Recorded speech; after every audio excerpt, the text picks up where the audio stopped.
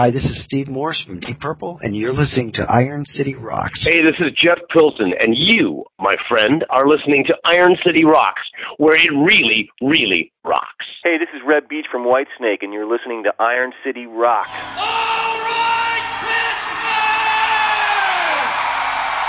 You wanted the best! You got the best!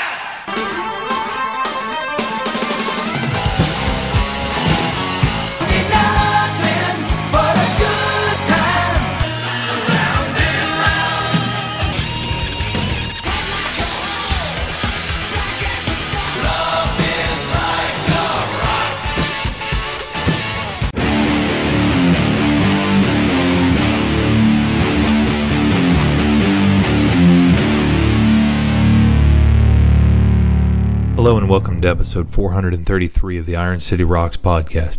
I'm your host John, coming to you from the Iron City of Pittsburgh, Pennsylvania, bringing you the best rock, hard rock, heavy metal, and blues talk on the net.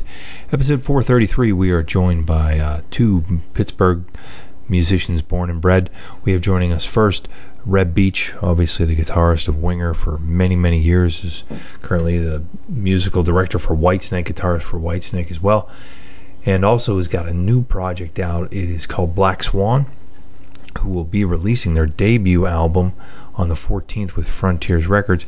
Now, Black Swan, the name you may not recognize, but get a load of this lineup. You have Jeff Pilson on bass, who played with Reb, obviously, in Dokken. Jeff is the bassist of Foreigner currently. So Foreigner and Whitesnake toured in 2018, I believe it was. Here in the United States, they've toured in other countries as well. So they've toured together quite a bit recently. Also, Matt Starr on drums, who is the current drummer of Mr. Big. And on vocals, Robin McCauley, who we're glad to say is doing much better health-wise. So, you listen to that lineup, you think, whoa.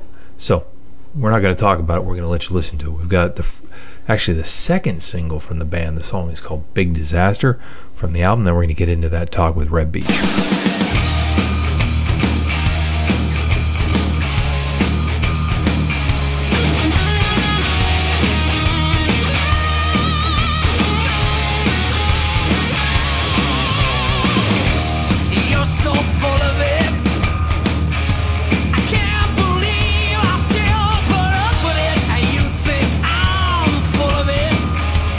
Maybe you're right, 'cause I'm fed up with it. But I need to see the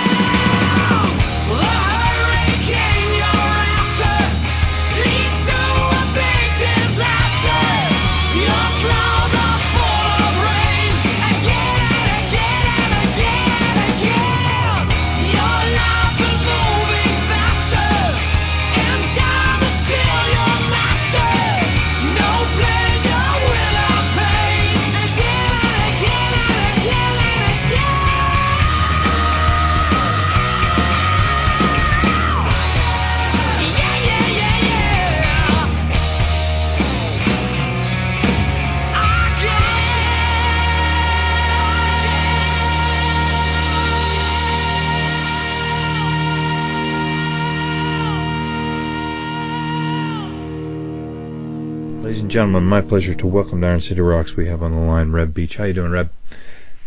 Hey, good. How you doing?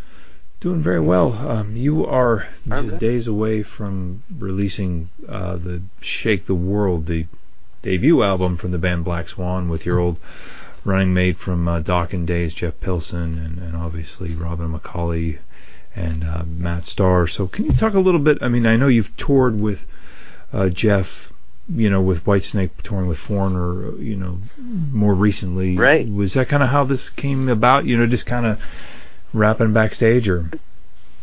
I think that's what made Jeff think of me, because Jeff does projects for Frontiers all the time, and he's got a good relationship with him. He's a good producer, and he's got a nice studio in his house. And so when Serafino approached him and said, let's put something together, he said, how about Reb? I think because I was out with him at the time. Mm-hmm. So that's kind of how that happened. He did ask me when I was on the road, hey, you want to do a thing? Like, okay. It seems to be the way things get done anymore, and it seems vital for musicians such as yourself. And I know obviously Joel, your companion in Whitesnake. A lot of irons in the fire. A lot of downtime with bands, but then when it's time to go on tour, you've got to go on tour. Was this something that came together relatively quick? Because I know obviously getting the four of you, time commitments with other things has got to be tough. Was this, a long-term thing that you had to work schedules around to get it done, or was it kind of piecemeal? It was basically when Jeff was off and I was off for the writing part of it. We had to basically. Jeff said, okay, you're writing it. And I was like, oh, really? Like when I got there, that's what he said. And I said, okay. And the whole reason I did it was to get the chance to write with Jeff again, because we did the Dokken Erase the Slate record, and it was such a great experience. He's so fun to work with, and I really was looking forward to working with him again, and that's why I did it. It just jumped at the chance. And so luckily I had a bunch of ideas of, just that kind of music, guitar riffs. That's kind of what I excel in. So I came in and we wrote a song a day, just me and him. Mm-hmm. And then we got Robin to do the lyrics. Sorry. Right. Was he a known commodity? And it went pretty quickly. When you were writing the riffs, did you know you would be writing ultimately for something to go with Robin's voice, or was that kind of determined after? Okay. Jeff's really close with Robin. They're like besties. You don't say that about men, do you? Okay, best friend. We'll let it slide. Okay. Was it somewhat liberating? I mean, you've been the guitarist of Winger as long as most people knew your name, or the guitarist of Alice, or the guitarist of Whitesnake. Was it kind of refreshing to go into a project like this where you could just be Reb Beach and write however the hell your fingers decided to be? Was that somewhat liberating to step away from the box of a band and a brand? It was. Well, the fun part was that Jeff acts like everything that you do is the greatest thing he's ever heard in his life.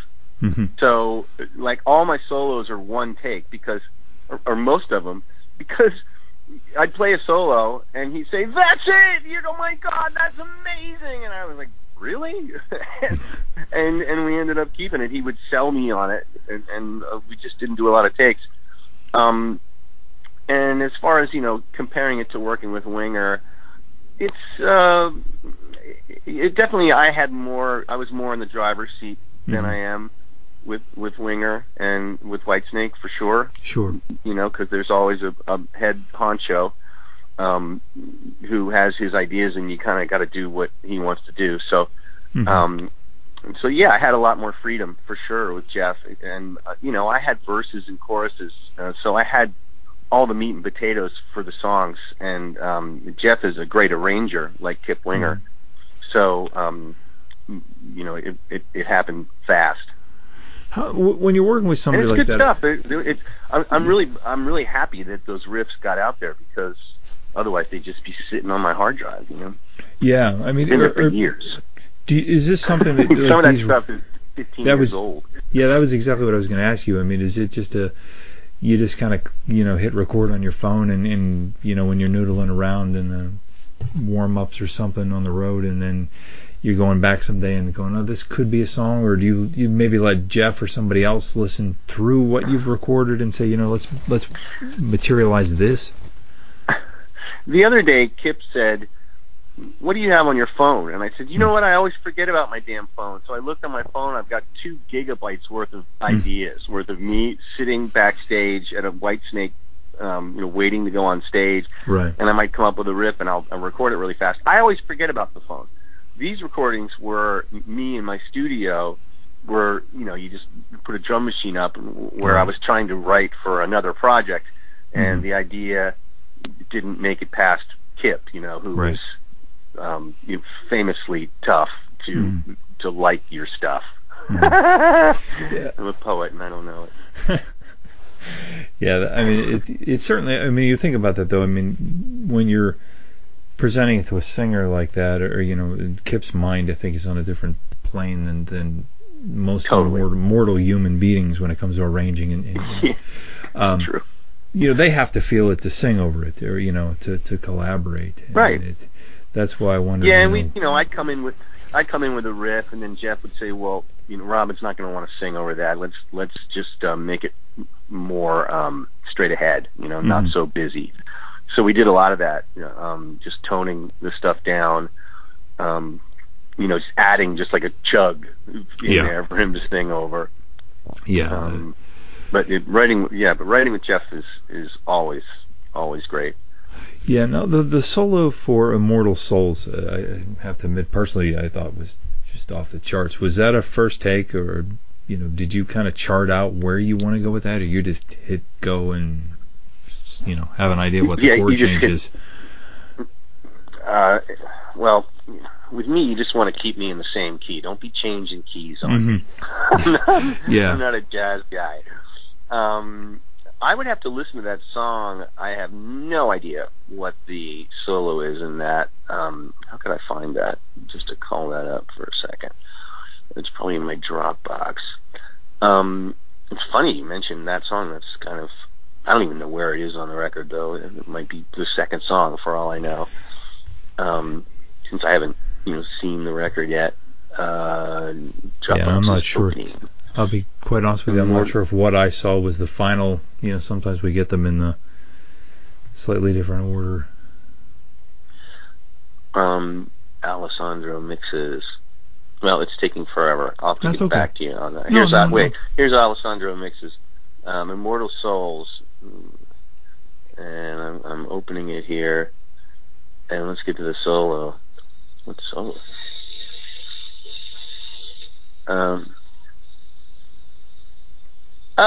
It's you know what?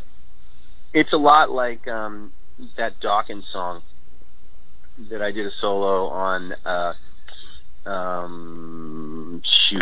It's same tempo, and it's just bass and drums and me. It's on the Dawkins Live Erasure Slate album, Live Into the Sun, it's called. And there's a big solo on one of the songs off of Dysfunctional, that Dawkins record, which is a lot like this. And so when you have the band just going doom doom doom doom doom, just drums and bass, there's a lot of air for me to take my time, and that's when I do my best solos, like Headed for a Heartbreak. Yeah, where I can like play a note and then stop, and then say something else, as opposed to just coming in burning right from the get-go. That's a nice eerie groove that I can take my time with. So I'm good at that kind of stuff. Yeah, thanks for that. Yeah, it's funny you mentioned Headed for a Heartbreak, because that was kind of in my head, but I don't like to necessarily compare it. But what you say about air and sometimes is so difficult for guitarists. I mean, I'm sure you've met a million that can't slow down to save their lives or can't stop playing. I think we've all seen that musician who can't get out of their own way. I I do. I know a guy like that who plays the blues. Just he starts by just the only way he knows how to play. Mm-hmm. Yeah, exactly. And sometimes you need that to change it up. Let it breathe. I mean, and that I think does that so well. Now, obviously we've heard encouraging news on Robin's health, getting back together or getting back, from the sepsis issue, and we wish him all the best. I know it's got to be virtually impossible for you guys to consider touring, and maybe I'm wrong, but have you guys talked about even a one-off show or?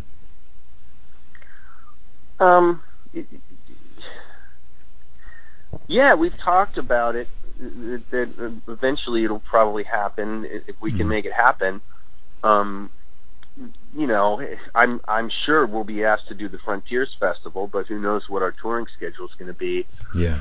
I mean, this thing it's a project like the Mob was, and the Mob never played live either. It kind of everything depends on how it does.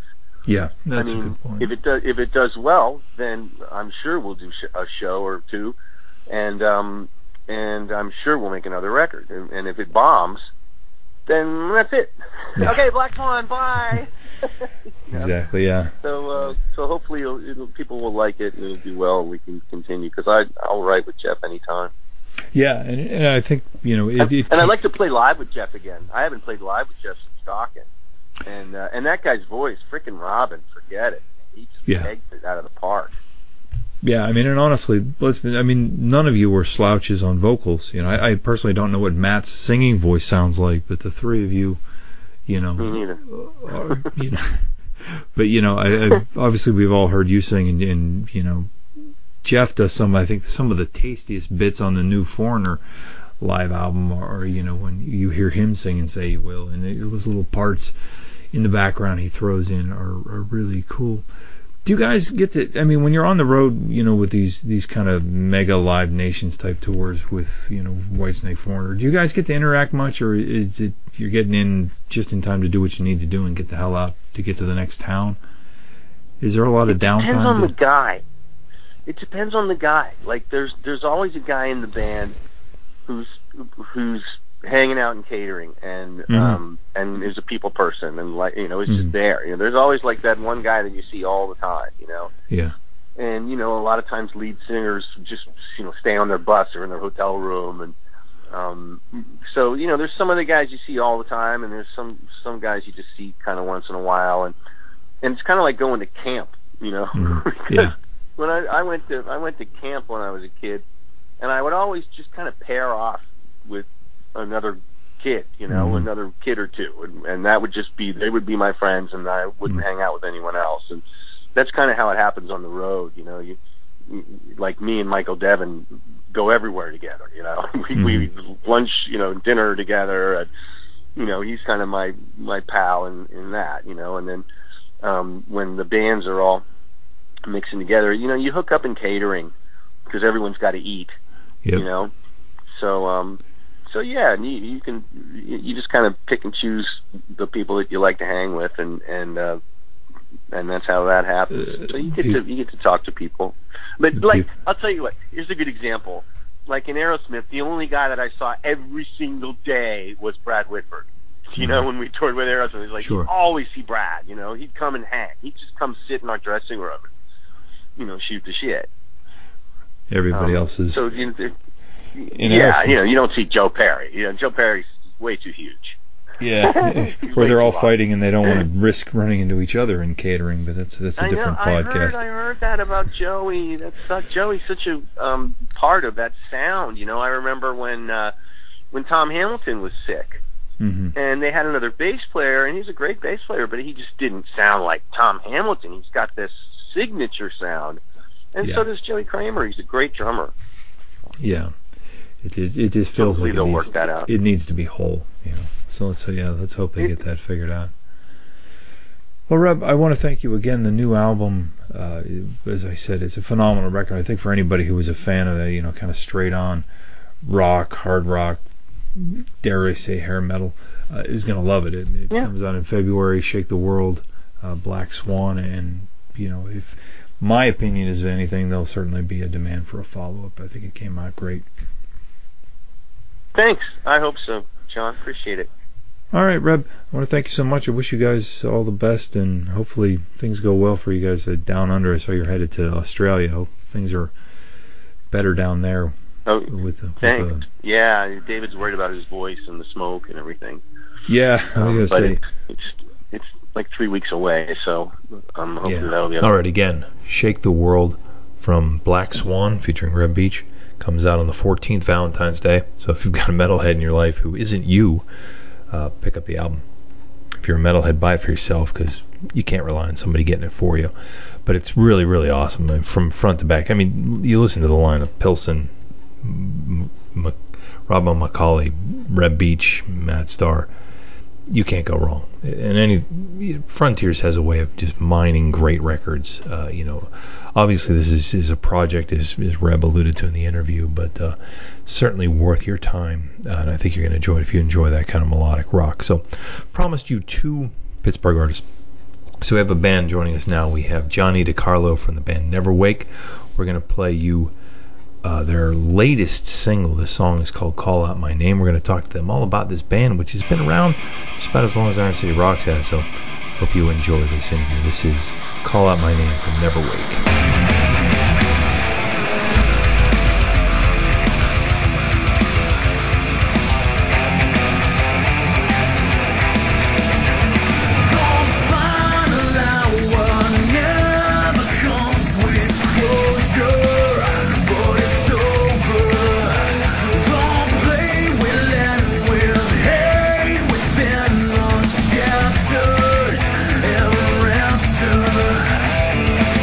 What you say?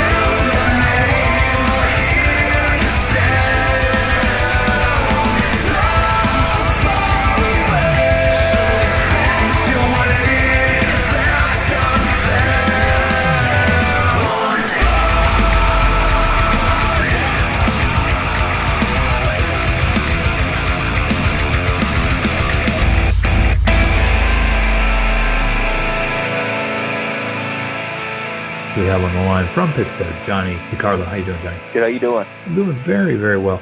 You guys have just released a video for your latest single, Call Out My Name. Fantastic video, which is from a forthcoming EP. Can you talk a little bit about, the process of putting the video together, the expense, managing kind of the project, how involved you guys were, etc.? Yeah. As far as how involved we are, I mean, that was completely us.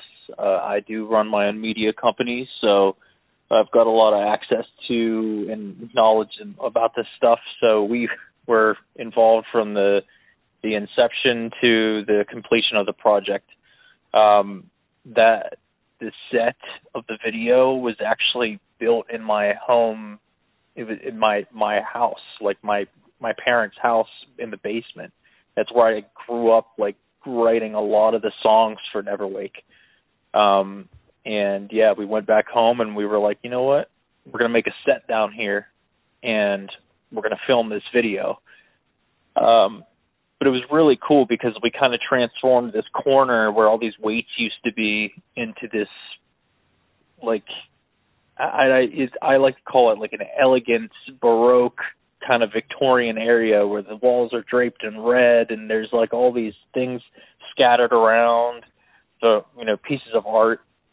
And it was really cool to do, to transform that and to create the video there. But it was that's got to be fun for you to do that. Is it weird working on a video of yourself? I mean, or I'm assuming you're not the subject of all your film work. Is that a bit odd to be in front of the camera? It definitely is, because it's hard to put yourself outside of, like, whenever you're filming someone else, you could be like, that's a good shot right there. This is a good piece, that's a good piece. What is a good thing to, how to put things together. Now, when you're like in front of the lens, it's a little bit different, because not only are you going is this a good shot, but you are criticizing yourself to the max. So you're like, nah, I hate my face there. I hate my face there. So it's a little bit different, but that's why, it's just like with anything. Whenever you create something, you have to wear different hats, and you have to step away and come back to it and be like, is this right? Do I want this here? So I kind of try to take the approach for video editing like I do with my music.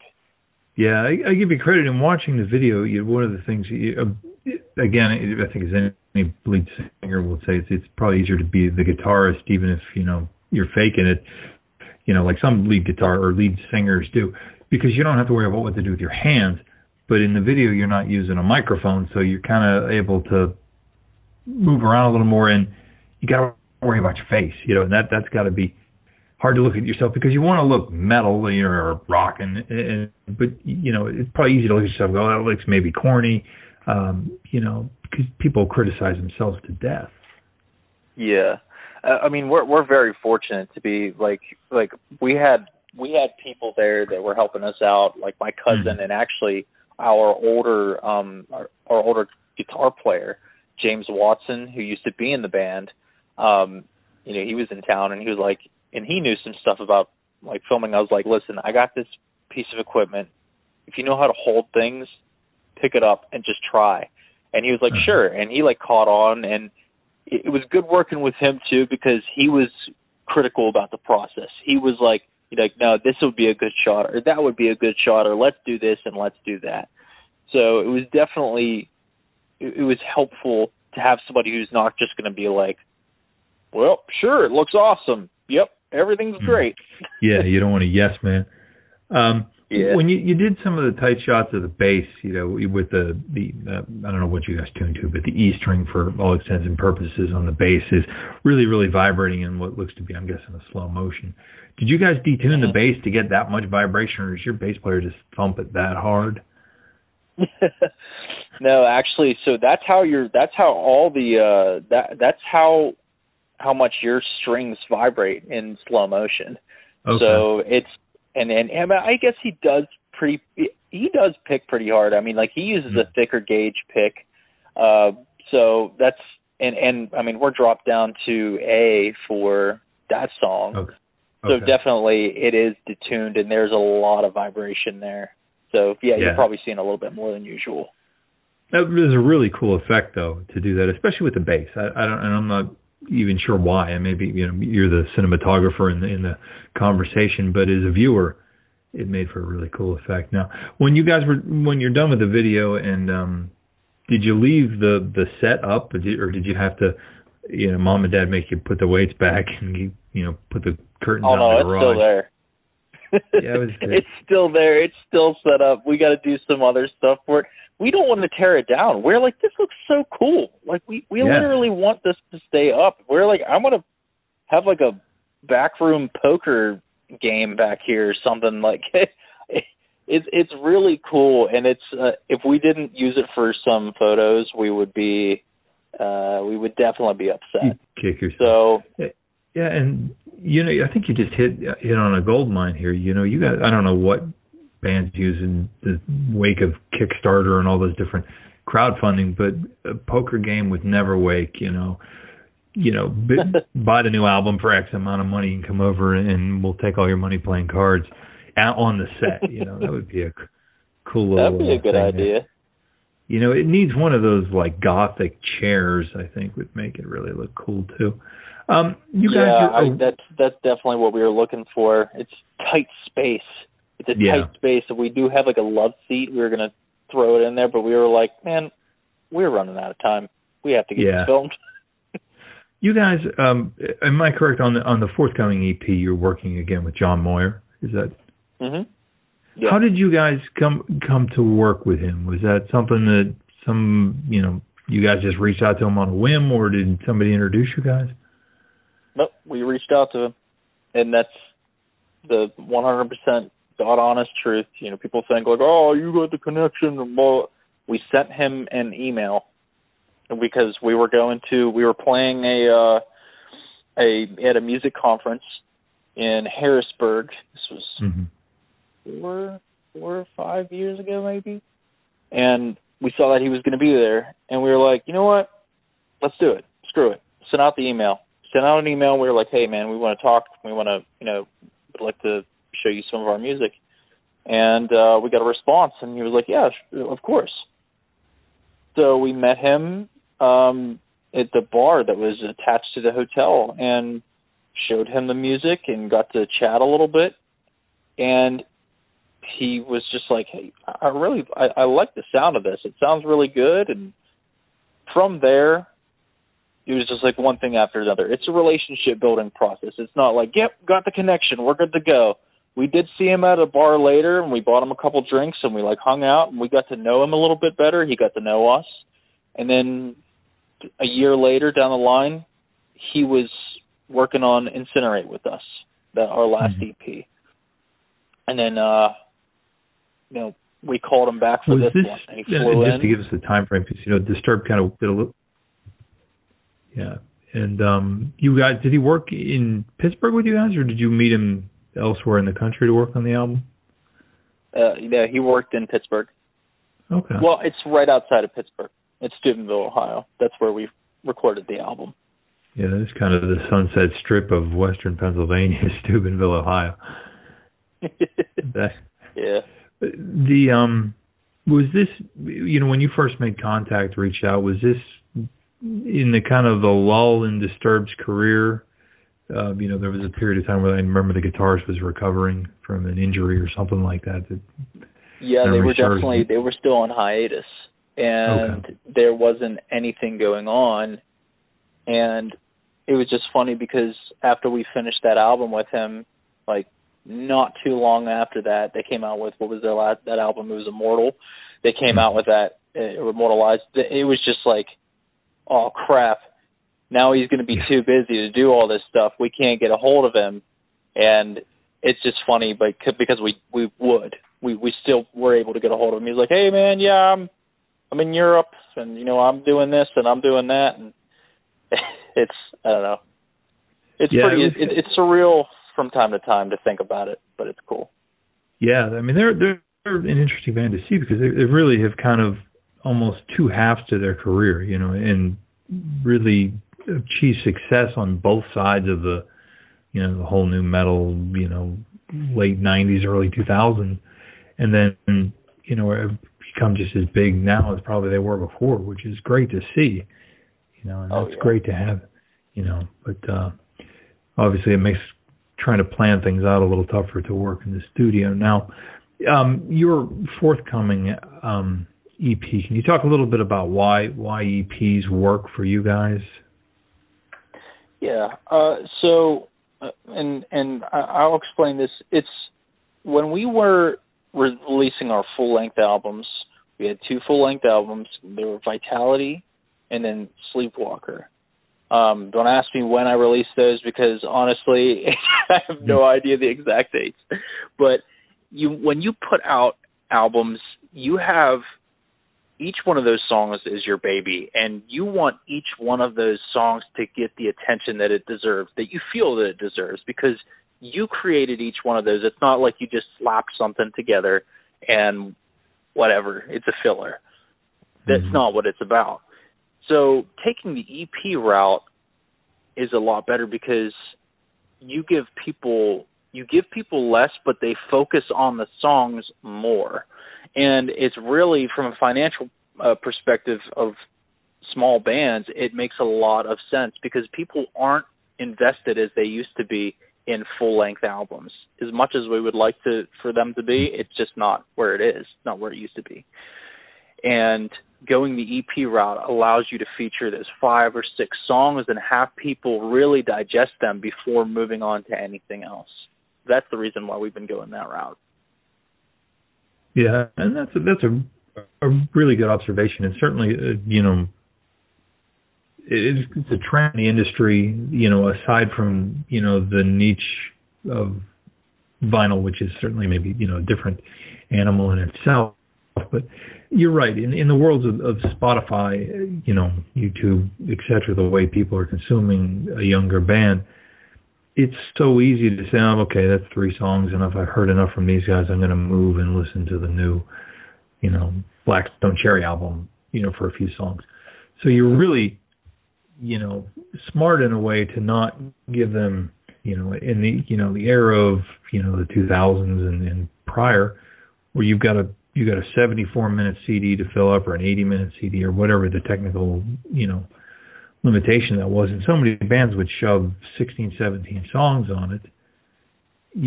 How many people listen end to end to that album? Especially in the CD area. It was a little bit different in, Van Halen 2, where it was, 40 minutes maybe, something like that.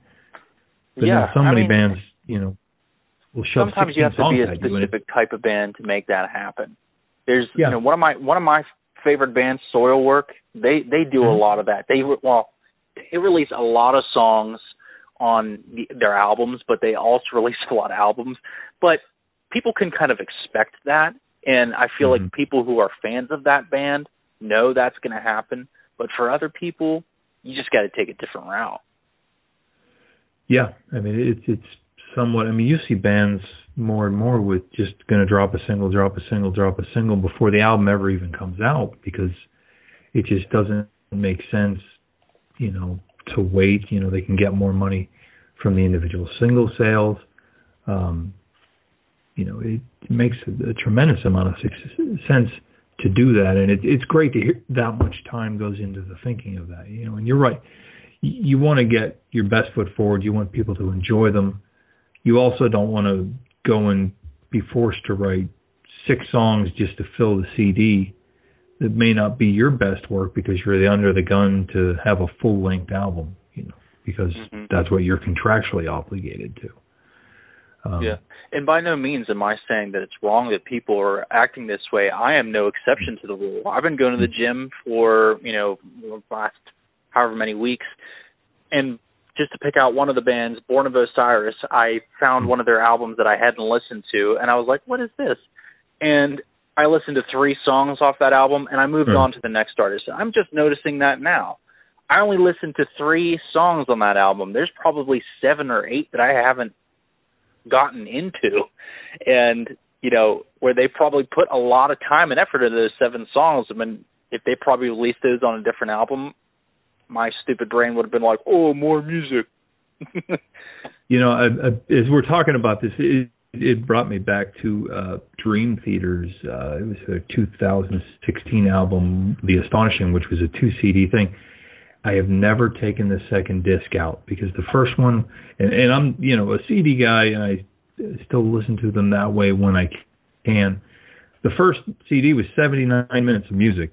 That was enough. I was good. I didn't need a second 50 minutes of music from the second disc, and it just guilty and never finished that album. It's sad in a way to say that, but you're right. There are certain bands certainly lend themselves to the complete recording. Some bands lend themselves maybe to singles. Sometimes it's the types of songs or how you're consuming. Like you mentioned at the gym, you don't want a nice 90 beats per minute song, of a dreamy piece of music thrown in while you're trying to, do your thing at the gym. So it makes, but rewind time 20 years ago, you didn't have the choice. You were going to take a disc, a cassette, even if you had an MP3 player, you had to manually sync the music to the MP3 player. But streaming has made it so easy to hop around. It's insane. I mean, I remember back in the day when you bought an album and you're like, it doesn't matter if you hated that album, you listened to it. I mean, I remember I bought a Jane's Addiction album and I was like, I don't like this, but I had to listen to it. I put it in the Walkman and I just kept listening to it. What were you going to do? You were either going to trade it to a friend, try to sell it to CD Warehouse for $3, or you were just going to listen to it. And the interesting thing is how many albums you think about from the era when you did have to be invested in it. All the words to songs you don't even maybe like because you listened to it. If it was in your car, you listened to it 15 times before you got it out of the car, or like I said, sold it somewhere.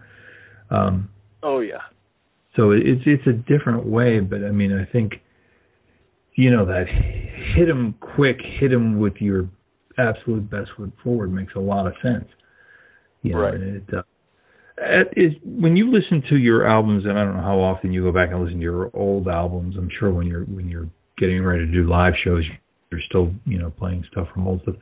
Do you think the band's sound has progressed tremendously?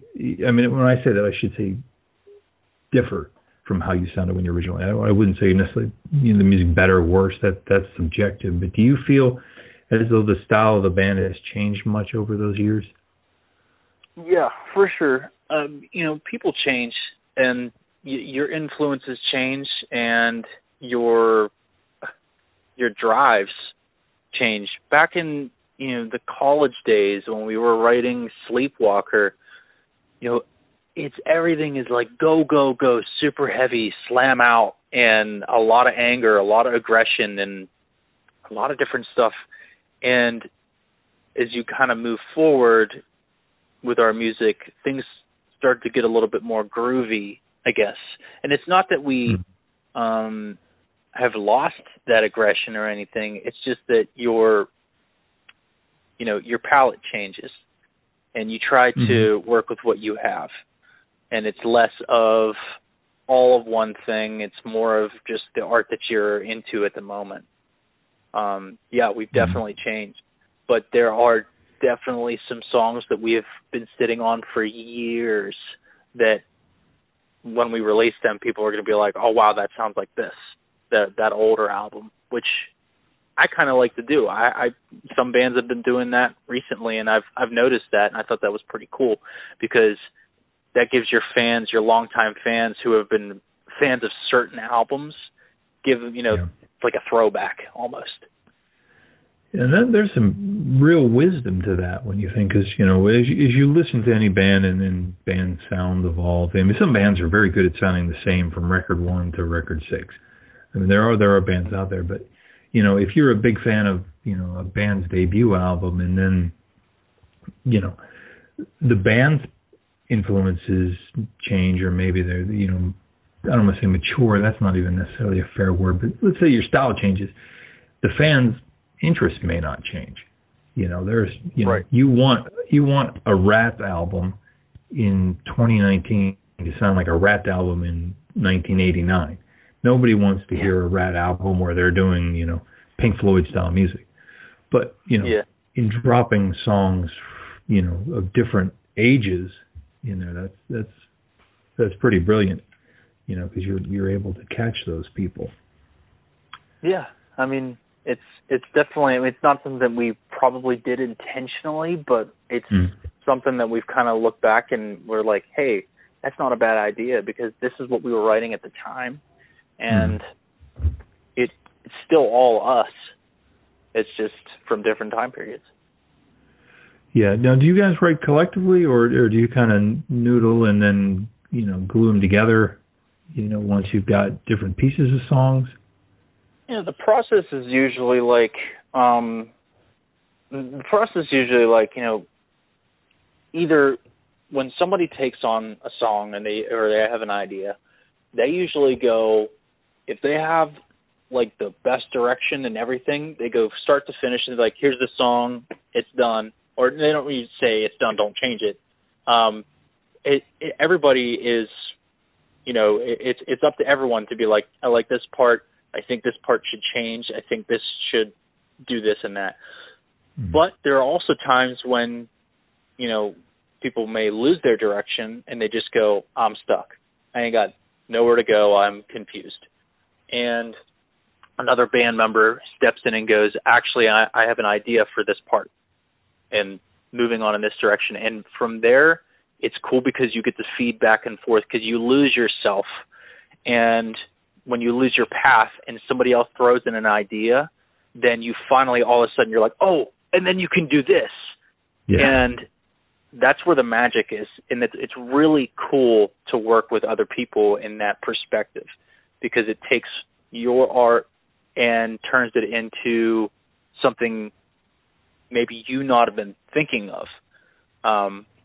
One of the main things that I can remember is, back in college, working with Marcus Janamore, our drummer, I had an idea for a song that was ironic, or it was funny because it was a Magic Bullet commercial, with those blender things that was on at the time, and I didn't know what to call the song. I was like, this song's called The Magic Bullet. So I got all the way into the bridge, and I was like, I'm lost, dude. I have no idea where to go. And he comes over, he's like, let's try this. And then he throws in this piece, and I was like, oh, dude, let's do this next. And like we had this like shouting match in my dorm room where like, this is awesome. Let's keep making this song. But yeah, that's the way it works. That's the best feeling when you're collaborating, and I'm sure you listen to you even tell a story, you can tell you enjoy it when you're stuck and somebody throws just even maybe the simplest thing, and then it's just like wham, and you get so excited when that happens, because you've just blocked and you get so frustrated, and then someone gives you just the slightest thing or whatever it might be, and it's just such a wonderful feeling. It's great to collaborate. Feeling. Yeah. Well, do you guys have a time frame for the release of the EP or a title, or is that still under wraps at the moment? Yeah. The title was Misguided, and I want to say within the next coming months. Okay. We are using PR companies, and they're saying, no, it's best to do this, and it's best to do that, and let's wait on this, and whatever. But ultimately, we want to get this album out, and we want to make sure that it's done right. So we're gonna. It's all mixed. Everything is ready to go. It's just about the release process. So stay tuned. Be painfully slow, I'm sure, and agonizing when you spend all that time writing, recording, getting it ready, and then you've got to wait for this is the worst part. Do you guys have the worst part because then you don't get to be creative anymore. You're just like, marketing. Yeah. Yeah, that's got to be kind of painful. Do you guys have any shows coming up, whether nationally or here in the Pittsburgh area? Honestly, no. We haven't done anything in a while just because we wanted to make sure that we could get our music video done. We are filming another one at the end of this month so that we can get ahead of the game. And, we really haven't done a lot of shows since I can't even remember when our last one was. But we are planning a tour, and we actually had something planned until we had to move some things around. So we are planning another tour. Last year we did a tour with the Veer Union. Went 25 cities and across a month, and we are planning another tour across the United States right now. Awesome. Well, we'll look forward to that. We'll look forward to the EP sooner than later, and a follow-up video. Are you going to use the same location for the next video? No. We're definitely going to move to a different area. We've already got some ideas spinning around. Probably something with a little bit more room. But yeah, this next song is definitely going to hit a little bit harder. I guess you could say that it slaps if people were to use modern language, but it definitely hits a little bit harder, and we're just excited to release it. Awesome. Well, Johnny, I want to thank you so much. We look forward to a lot more from Never Wake, man. Oh, thank you so much for having me. All right, that about wraps up another episode of Iron City Rocks. Big thank you to Johnny from Never Wake. Check them out. You find a link to them on our website. Also, Black Swan with Reb Beach. Everything Reb does is always awesome. He's an amazing guitarist, amazing vocalist, amazing songwriter. So I invite you to check out both of those bands, both Pittsburgh proud. So, well, at least both guitarist and singer. Johnny is from Pittsburgh. So check both of those out, and invite you to check out our website, IronCityRocks.com. We've got links in the episode notes for this show, for the album, from both bands, all the links you need to get to anything. We've got the videos and all that cool stuff, so check that out. We are on Facebook, Instagram, YouTube, Twitter, are all /Iron City Rocks. Love to hear from you guys. IronCityRocks@gmail.com. Let us know what you think, what you like, bands you'd be interested in seeing, bands you don't ever want to hear from again. You let us know what you think. We appreciate any and all honest feedback. So until next time, thank you so much for taking the time to listen.